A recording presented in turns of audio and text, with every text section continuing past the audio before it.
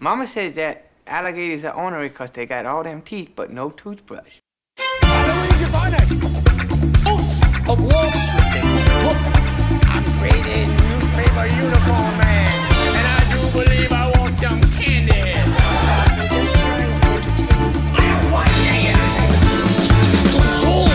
That's your phone. I don't know if I did it right. I'm funny how? I mean funny like I'm a clown. Once again, things that could have been brought to my attention yesterday! In the left corner, weighing 200 pounds with 0% body fat and just a very, very impressive set of abs is Eric Halloween. And in the other corner, weighing 800 pounds, standing at a measly 2'4". I went too low with that. 4'2", and just covered in sweat because he's so scared he's going to get beat up is Jeremy the Butcher. Hello and welcome to Little Marty, the only podcast that I'm aware of dedicated to covering the works of Adam Sandler and Martin Scorsese. My name is heavyweight champion Eric Halloween. And my name is, I guess it's lightweight champion Jeremy the Butcher. Hello, hello.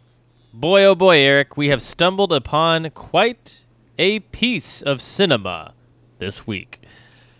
Yeah, I think, you know what? It's like, I don't know. Like, you know how people discover, like, old works of art that no one's ever heard of before?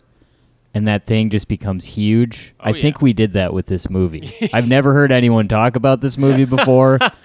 Right, exactly. Yeah, well, I mean, that's my thing is, like, after watching this, I'm like, this is almost too much movie. Like, there's almost too much going on here to, we kind of run a pretty loosey-goosey ship here on Little Marty. We like to talk film, sure, but we have our limits. Raging Bull feels like I should be writing a paper on this film. It's so dense with so much going on. Yeah, there's a lot going on. I'm gonna, you know what? Hot take, but first, Jeremy, we got to plug our Patreon. Yes. Which is patreon.com/Eric and Jeremy. It's true. And why would someone ever give us money? Well, you would give us money if you wanted to hear us do a slew of bonus material, all film and television related. We have been going through what we call the Summer of Horror series, which is us basically covering a bunch of summer horror flicks that are sure to tickle your spine and tighten that bathing suit. So, today... after this recording, we are going to record our I Know What You Did Last Summer episode, which should already be out, I think, by the time you're listening to this. So if you're curious, please go to patreon.com/Eric and Jeremy and check it out. Yes. And we like to do these themes. Last November, we did No Shave November, where we covered films where the main character cannot shave.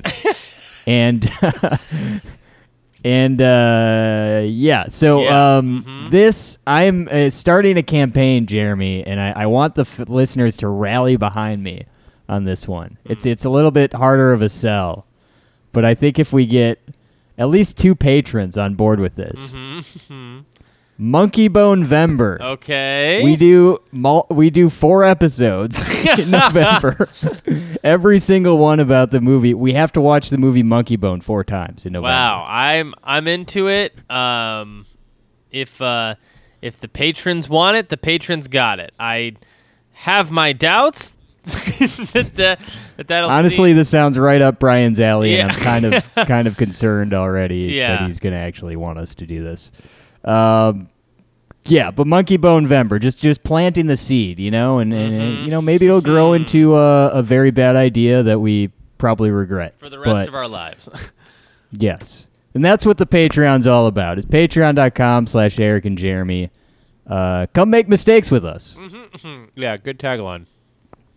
So, hot take, Jeremy, and this is because we've been watching these, Scorsese movies sequentially, Yes. and we're getting a lot of De Niro. Uh-huh.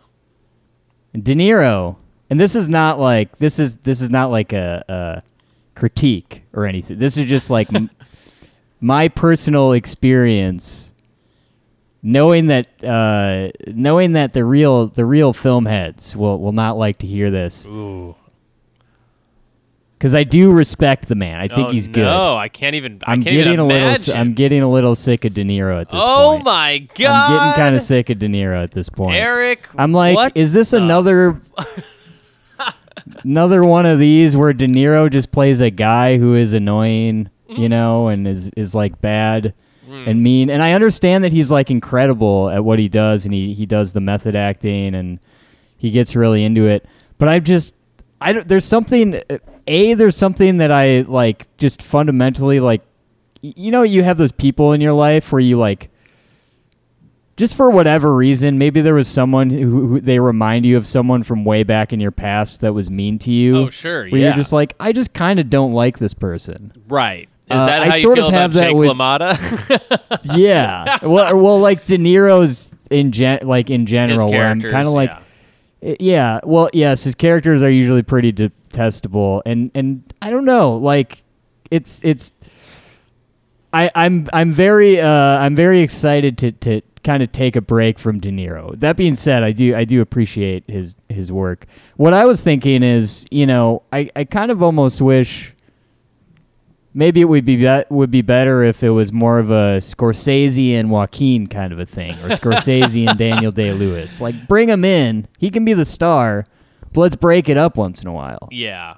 I feel like I have two thoughts on that. One is bad news, because the next Scorsese we're watching is The King of Comedy, which is the last De Niro for a few films of his. I think after King of Comedy, we'll have a 3-film break for De Niro and Scorsese, and then he comes back again in the 90s. But oh, right, first Martin Scorsese's Meet the Fockers. right, exactly, yeah.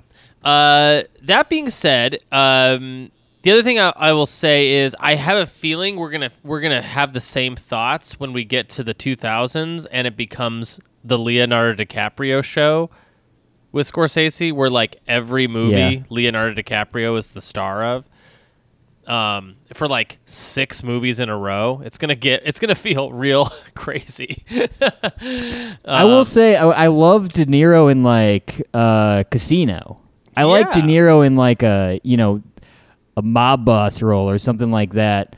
But when he's just playing kind of like a cruddy like dude, like womanizer dude, it's just, I feel like I've just been seeing that too many times. Well, yeah. I'll tell you this.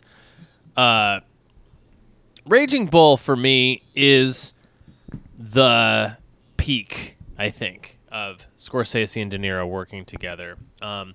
So I hope you don't burn out on me yet, because I know we've had a lot of De Niro playing very similar roles, but I do think that there are a number of Scorsese De Niro projects where he really shows his range, where he's not just playing the same kind of awful guy. Like, for example,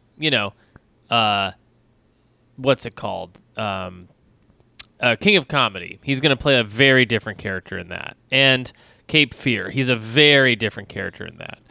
But Raging Bull, to me, this is the best it gets as far as acting goes, and De Niro. And I get it. He's a terrible guy.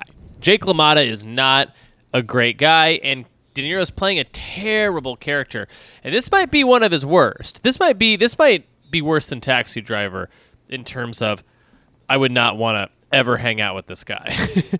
But yeah, I left Raging Bull pretty high, on a pretty big high, because I was like, this is like one of the greatest pieces of American cinema. I mean, undeniably greatest pieces of cinema ever committed to the screen. It is so good and wild and harsh and weird and has so much going for it.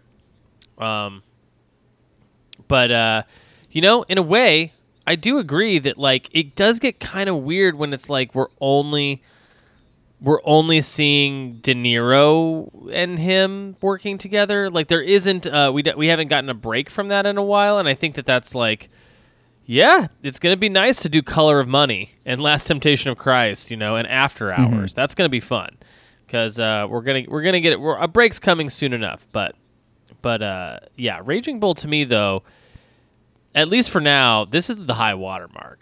I mean, this is the big show. This is the big Scorsese. I think like this might be his best film. I don't know if Goodfellas is better than this. I don't really know. I think this might be it. This might be the best Scorsese movie ever made. I think this is the film that should have won him Best Picture. Yeah, I don't know. I definitely appreciate this movie. I mean, I think it's great. I think I'm trying to decide if I like Taxi Driver more than I like this movie. Yeah. And then I remember that Joe Pesci is in Raging Bull. Yeah. And I think I do like Raging Bull the best so far. Come on, but yes. Yeah. I mean, I will say Taxi Driver does have our friend, what's his name? Albert Brooks, who's great.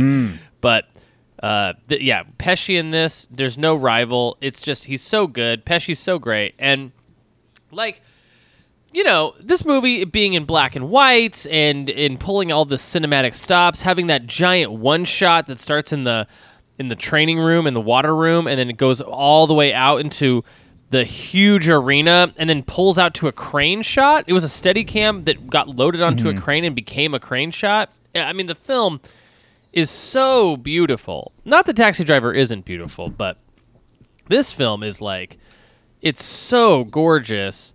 It's you really can feel how much Scorsese has grown since something like, Who's That Knocking at My Door?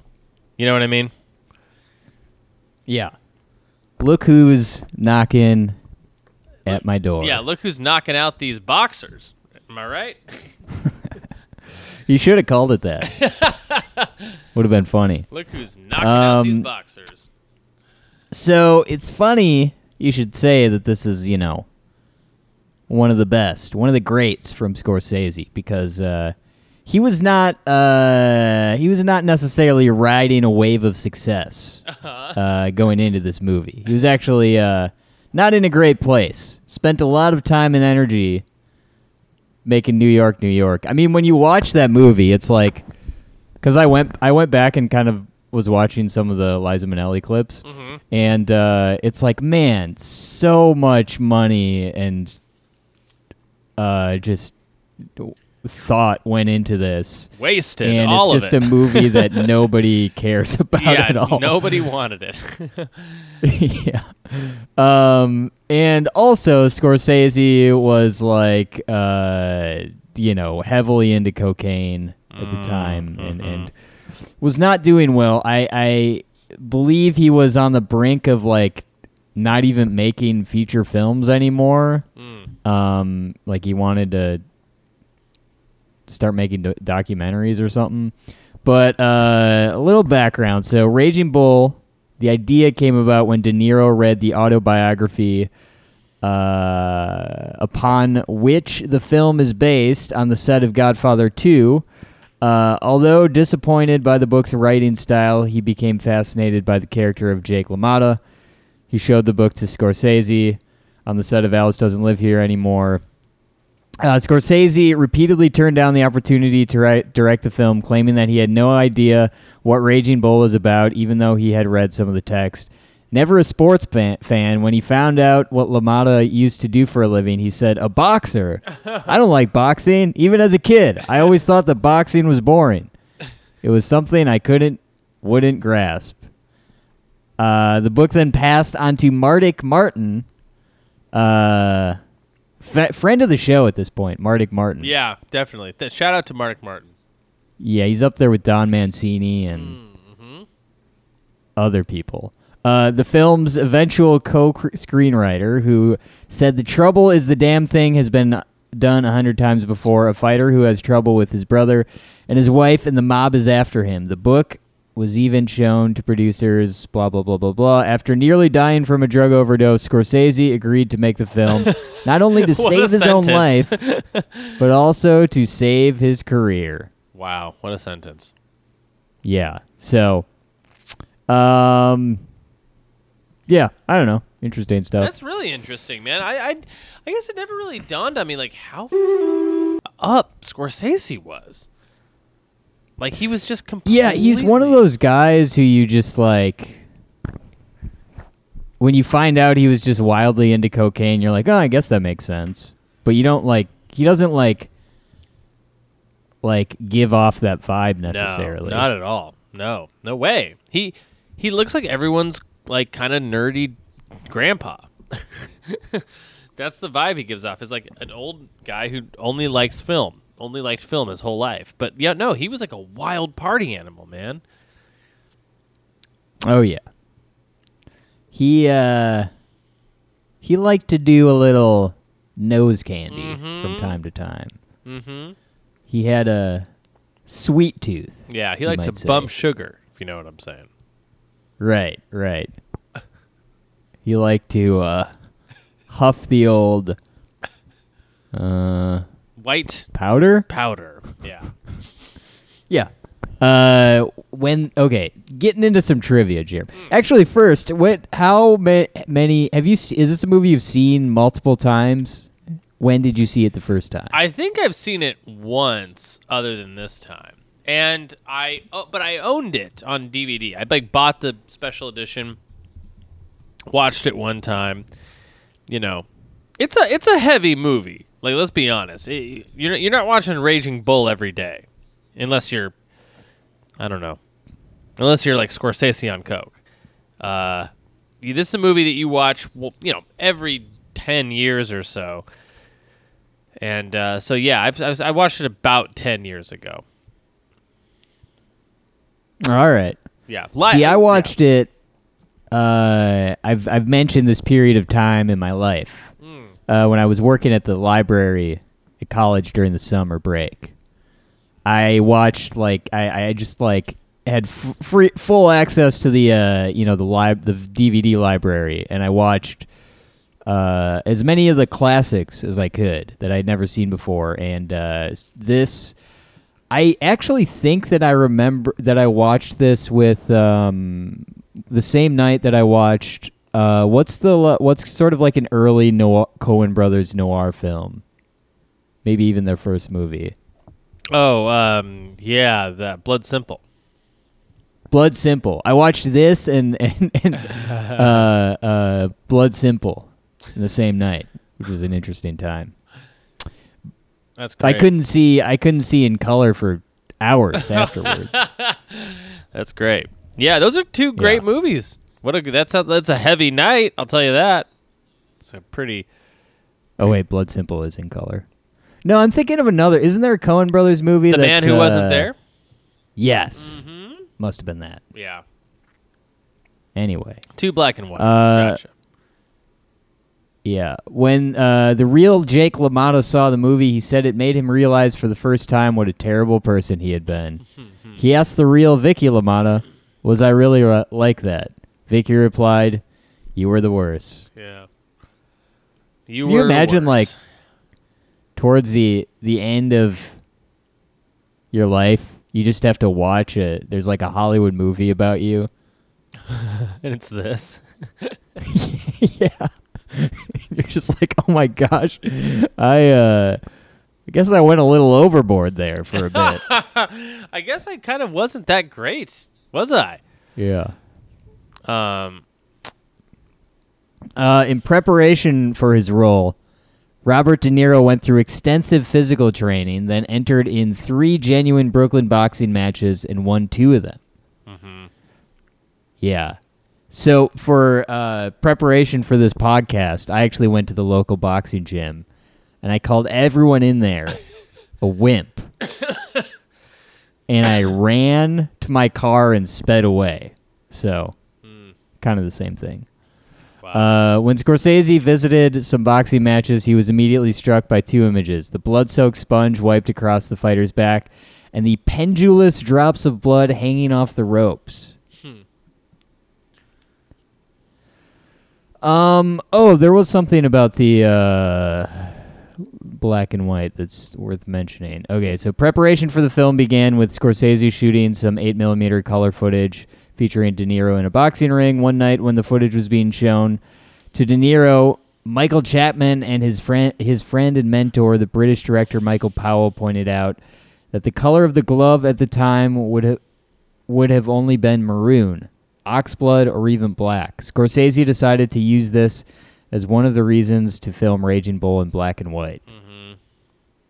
Yeah. It's a good choice. I mean, it's just so perfect in black and white. And look, we all know black and white is usually signals a bit of pretension, a little bit, you know, especially when it's a modern film in black and white. You're kind of like, okay, film school nerd. We get it. You like black and white. You like old retro vibes. But sometimes a film is just so perfect, like captured in black and white, with no color at all. Raging Bull is definitely one of those. I think the film is so vibrant that like it's hard to even remember you're watching a black and white film when it's on. Jeremy, hear me out. There's only 3 good black and white films. Okay, I'm gonna love this. Raging Bull. Nebraska, starring Bruce Dern and Will Forte. Yeah. And Clerks. Okay, great. I love that. Yeah. Those are the 3 all-timers, the black and white all-timers. Yeah. I'd maybe throw in like a Roma in there. A little Roma maybe. But yeah, those are all great. And those are all modern black and white movies that don't really feel that pretentious. I wonder if someone if a kid has discovered Kevin Smith, they'd never seen black and white, because you could grow up and get pretty far into your life at this point in time and never see black and white cinema. I wonder if someone's first exposure to black and white was Clerks. And they're thinking this is some ancient movie when it's really just it's black and white on purpose to look much older.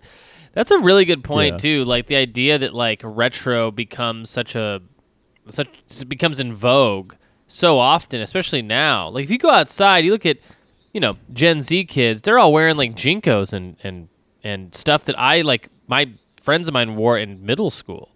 So it's culture just recycles itself. So it's kind of hard to tell are you the third wave of black and white retro style looking films, or are you the original black and white?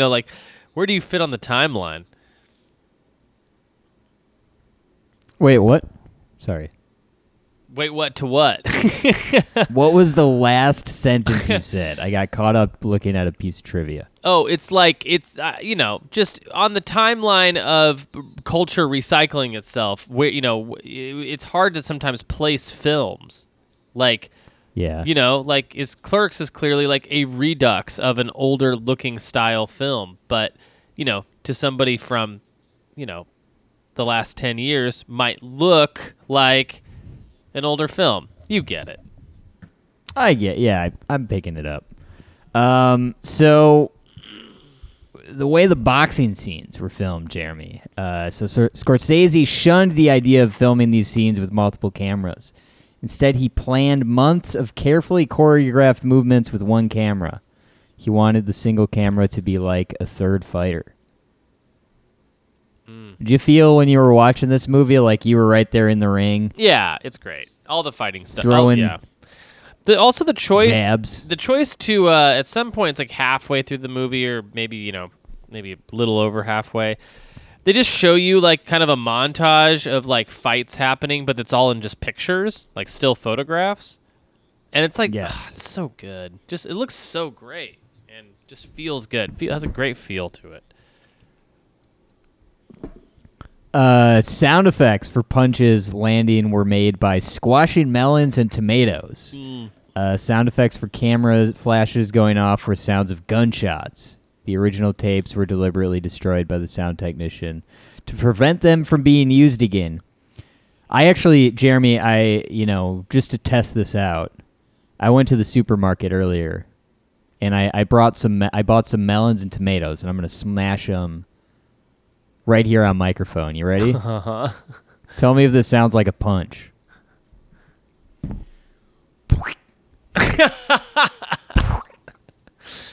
Yeah. Yeah, definitely sounds like it sounds like you're punching like a bunch of Nickelodeon slime.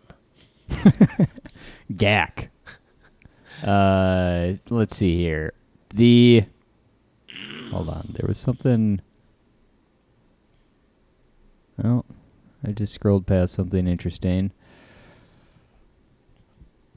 Yes, to achieve the feeling of brotherhood between two lead actors, De Niro and Joe Pesci lived and trained with each other for some time before filming began. Ever since then, the two have been very close friends. Mm-hmm. Yeah, that makes sense. Yeah, they really got along in this movie.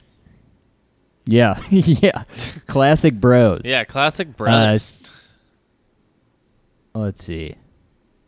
To add to the documentary-like realism, Scorsese wanted mainly amateur actors and newcomers around De Niro, Joe Pesci.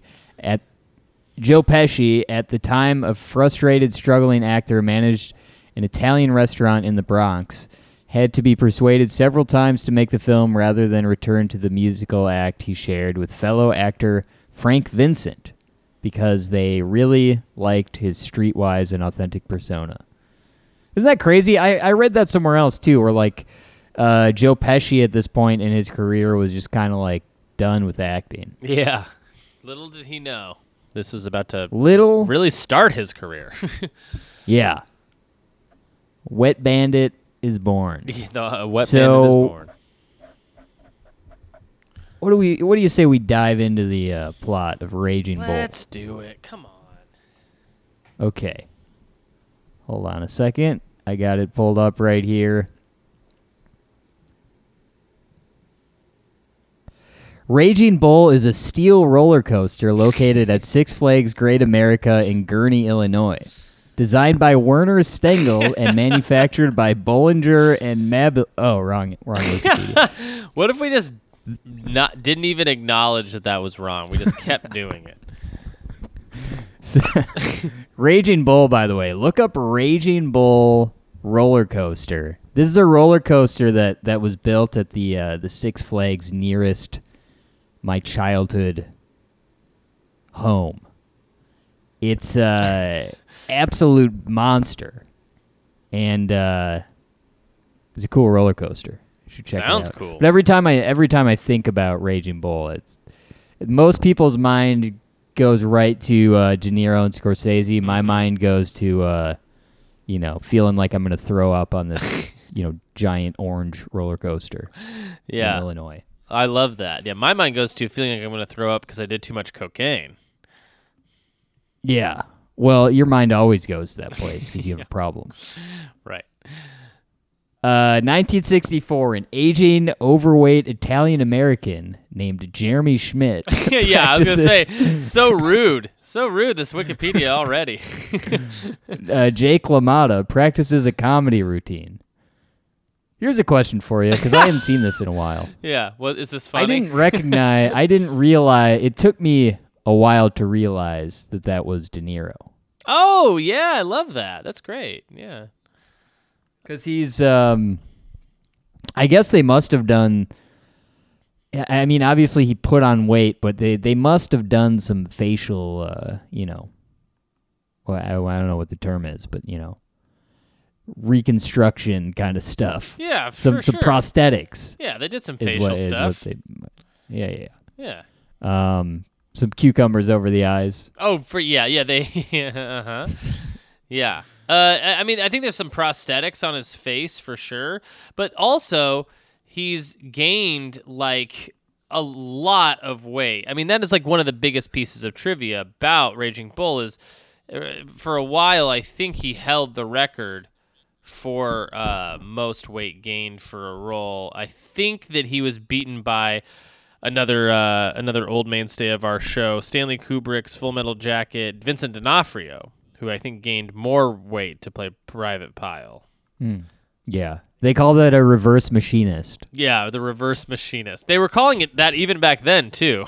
Yeah. Yeah. Didn't make sense. What do you think of the idea of me going to a beach and just like laying down sunbathing just on a crowded beach, and over the top of my eyes, like on the bridge of my nose, is just a whole cucumber? I like it. Like I didn't slice it. Pretty good. Okay, 1941. LaMotta is in a major boxing match against Jimmy Reeves, where he suffered his first loss. Jake's brother, Joey LaMotta, discusses a potential shot for the middleweight title with one of his mafia connections, Salvi Batts. Sometime thereafter, Jake spots a 15-year-old girl named Vicky at an open-air swimming pool in his Bronx neighborhood. Did not realize that her character is supposed to be 15. Oh yeah, no, they say it in the movie. And to make matters worse, Joey, what's his name? Joe Pesci's character has already tried to sleep with her. He eventually pursues a relationship with her, even though he is already married. In 1943, Jake defeats Sugar Ray Robinson and has a rematch 3 weeks later. I gotta ask, is the band Sugar Ray named after this Sugar Ray character? Leonard? Yeah, probably. Despite the fact that Jake dominates Robinson during the bout, the judges surprisingly rule in favor of Robinson, and Joey feels Robinson won only because he was enlisting into the Army the following week. By 1945, Jake marries Vicky. I guess this is where we get that whole montage. That montage. Yeah, and maybe it's not halfway through the movie, or maybe they're just gonna take a long time to describe the second half of the movie. Right. So I'm trying to think of like any notable scenes. Oh, I mean, there's so many. I mean, meeting Vicky for the first time, seeing a young John Turturro at that restaurant they go to. That's pretty cool. Yeah, just the way the film opens. I mean, I guess we didn't really talk about that. Just like that extended long sequence with the music from between the ropes. Yeah, there's a lot of classic bits in here. Also, my favorite line in the whole movie: "Your mother's an animal," happens right around this time, at the beginning. Your mother's an animal. Love it. Good stuff. Yeah. Okay, I'm looking through the. Yeah, so LaMotta is like. There's like no point in this movie where he goes from being bad to worse. Essentially, is like the arc of his character. I don't think like in the beginning, we're already seeing him just like scream at his wife for like not cooking his dinner, his steak the way he wants the right it. way. Yeah, I would argue that.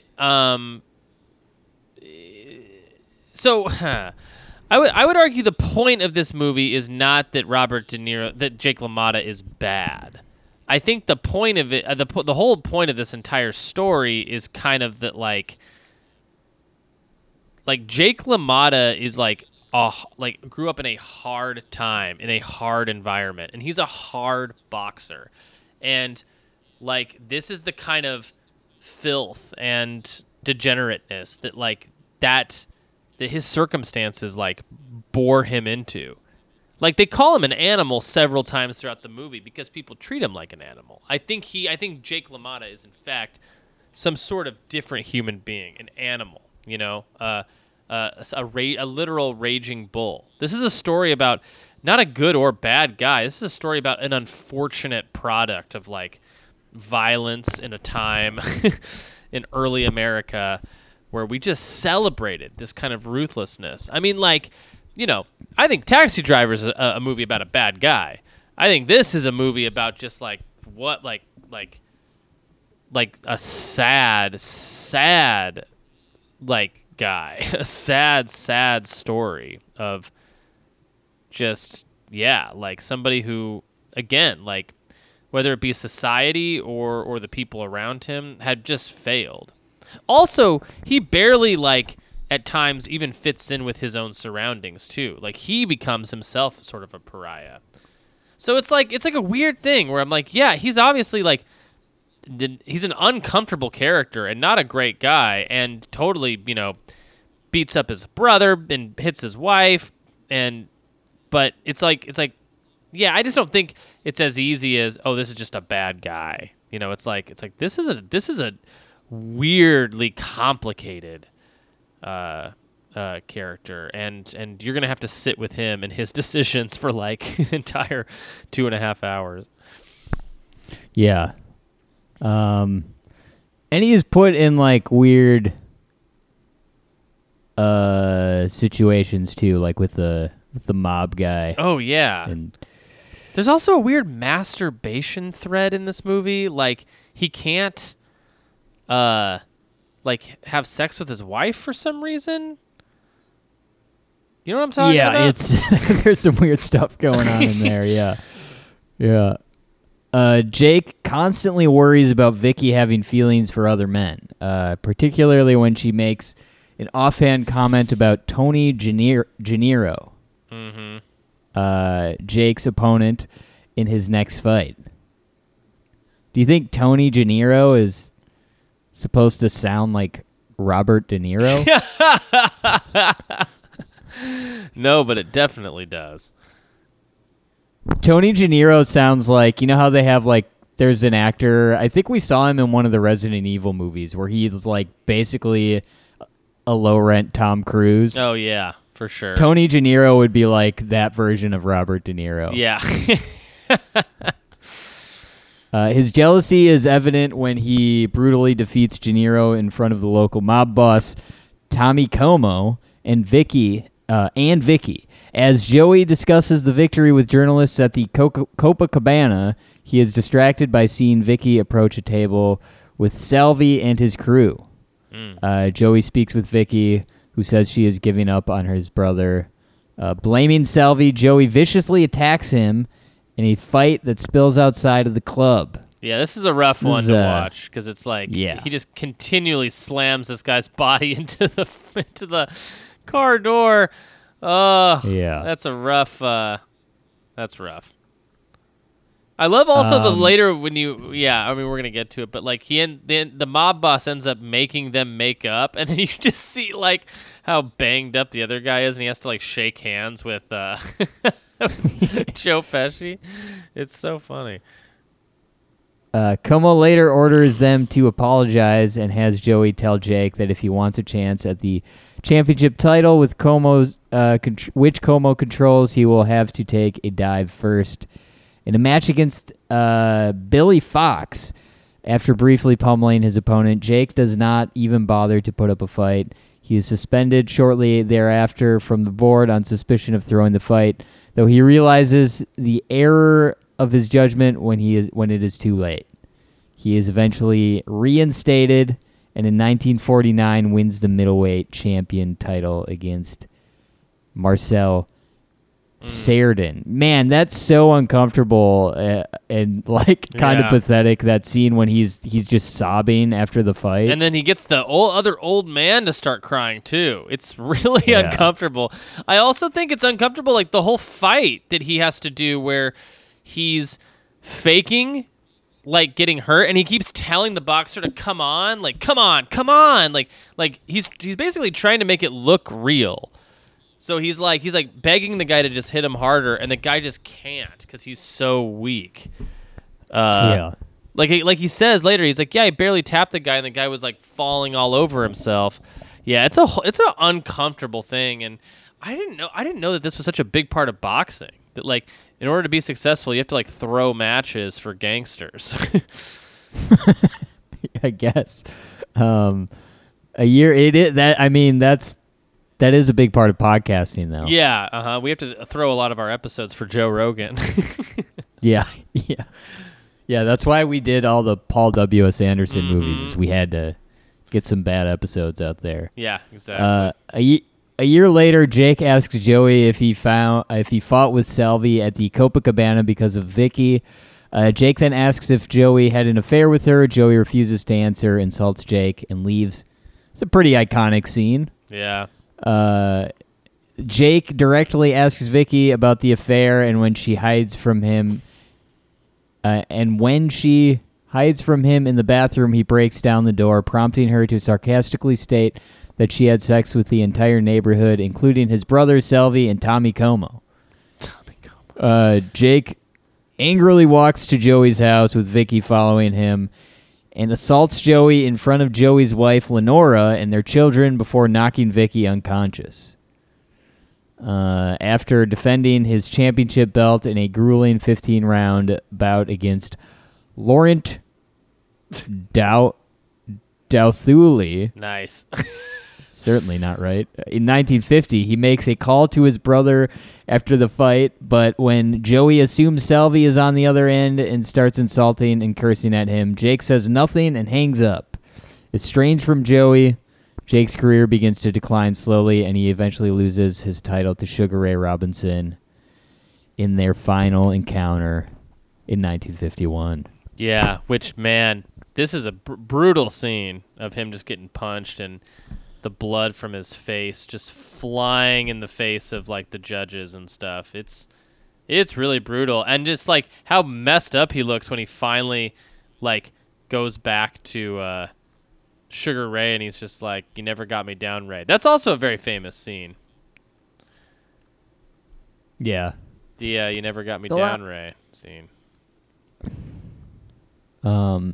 Yeah, I mean, that's how the band Sugar Ray got their name. Right. "You never got me down, Sugar Ray."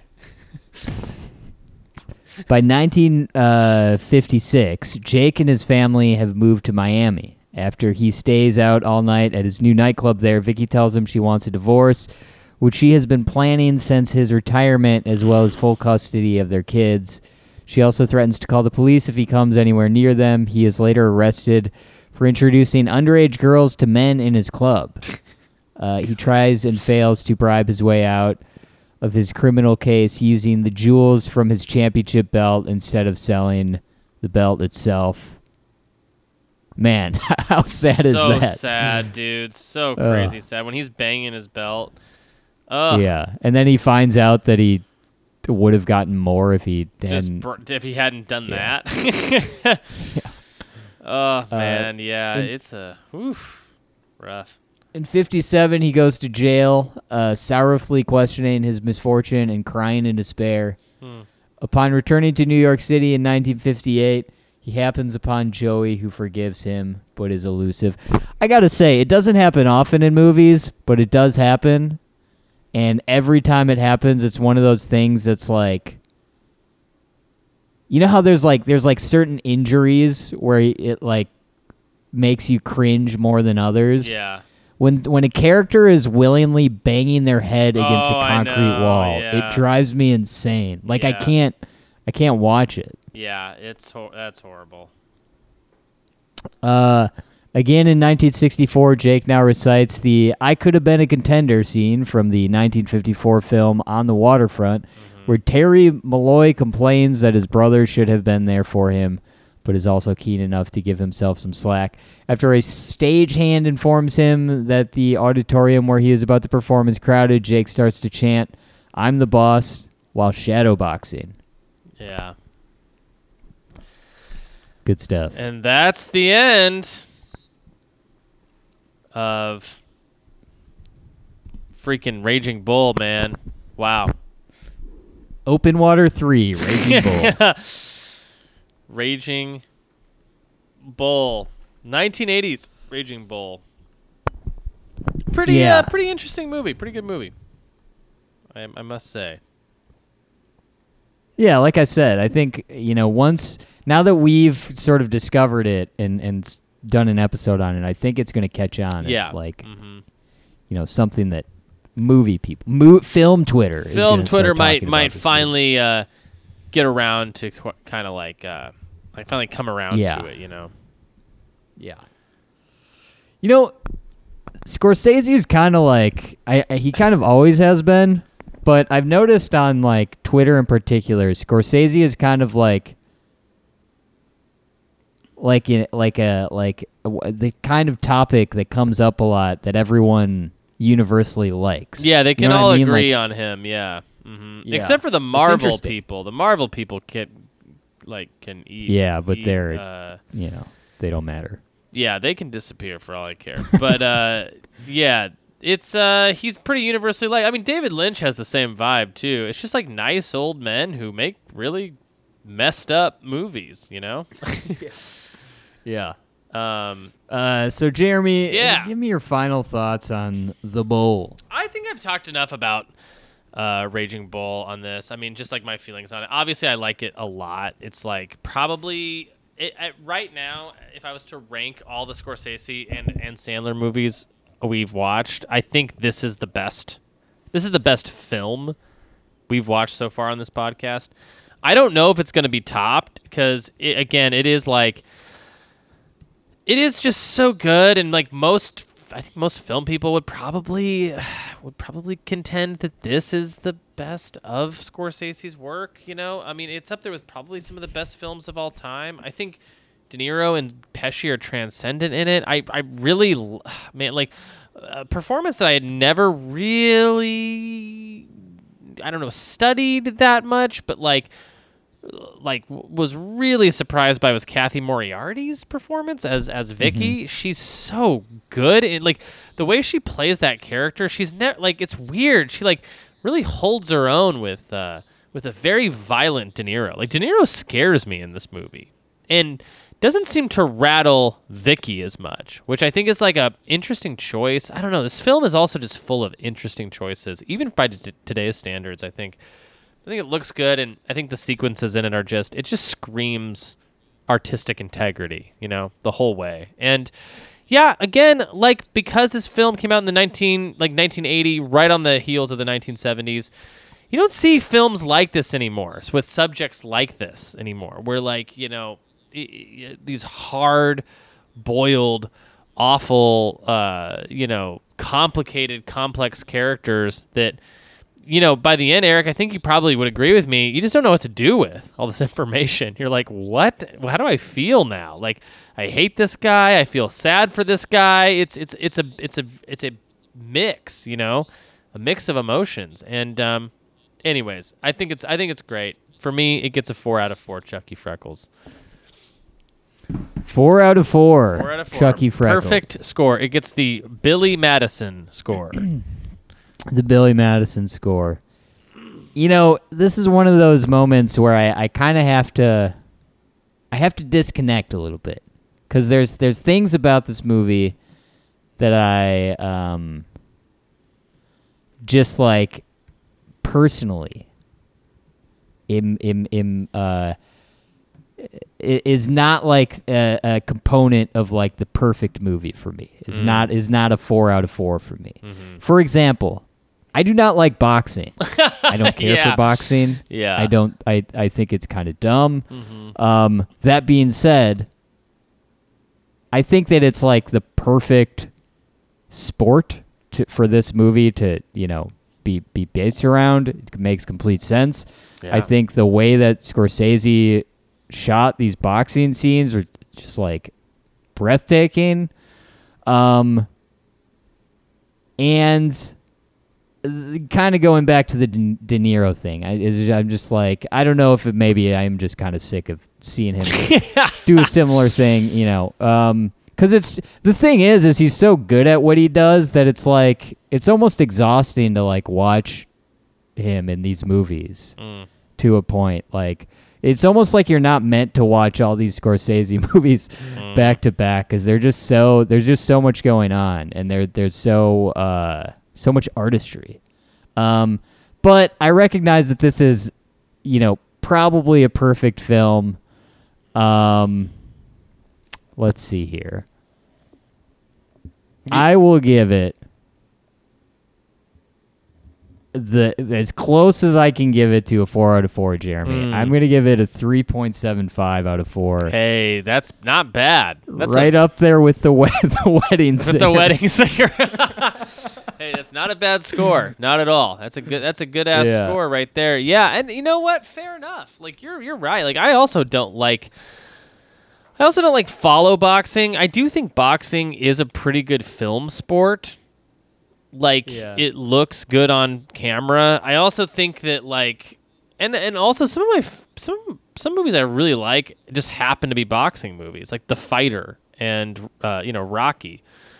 But that being, but I'm right there with you. Boxing ain't my thing. Sports really isn't my thing, and yeah. So, but that's still a great score. It's still an excellent film. I couldn't have been happier with this revisit. Honestly, it really was cool. It was cool in a way that, like, I'm not sure I'm gonna get with every time I revisit one of these Scorsese movies. I'm really worried about Goodfellas. Like, I wonder if that's gonna hold up. I just don't know. It's been so long since I've seen it. I maybe have only seen that one once also. So yeah. I'm afraid that our Goodfellas episode, if we both don't like it, and we do an episode where we're like, don't like Goodfellas that much, that people will go after us. Yeah, they'll come after us and try and whack us. Yeah, but that could happen. Are you down for the challenge, Eric? I'm down for the challenge. Let's take it down. We're going after Goodfellas. So the next Scorsese movie we're doing is called, and I believe this is the right title, The Queen of Humor. Yeah. It's called The Queen of Humor. It is starring Lisa Lampanelli. Yeah. The roast. Oh no, she's not the roast the roast mistress. Yes, the Queen of Mean. Queen of Mean. But next week we are switching gears back to The Sandman, and what is the next Adam Sandler movie? Let's find out. It is Big Daddy. BD, Big Daddy. Big Daddy. Great. We'll check in with Scuba Steve and the carryout delivery driver that Rob Schneider plays. It's going to be a great time. So stay tuned for that, and check out patreon.com/Eric and Jeremy for all your bonus content needs. Get ready for Monkey Bone November.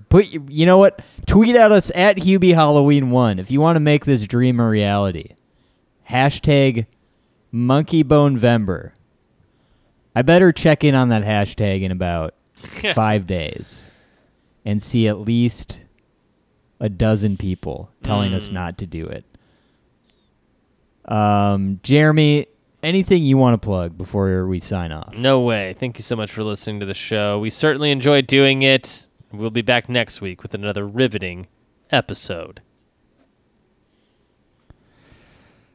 Riveting indeed. Norma? I'll see you in my dreams.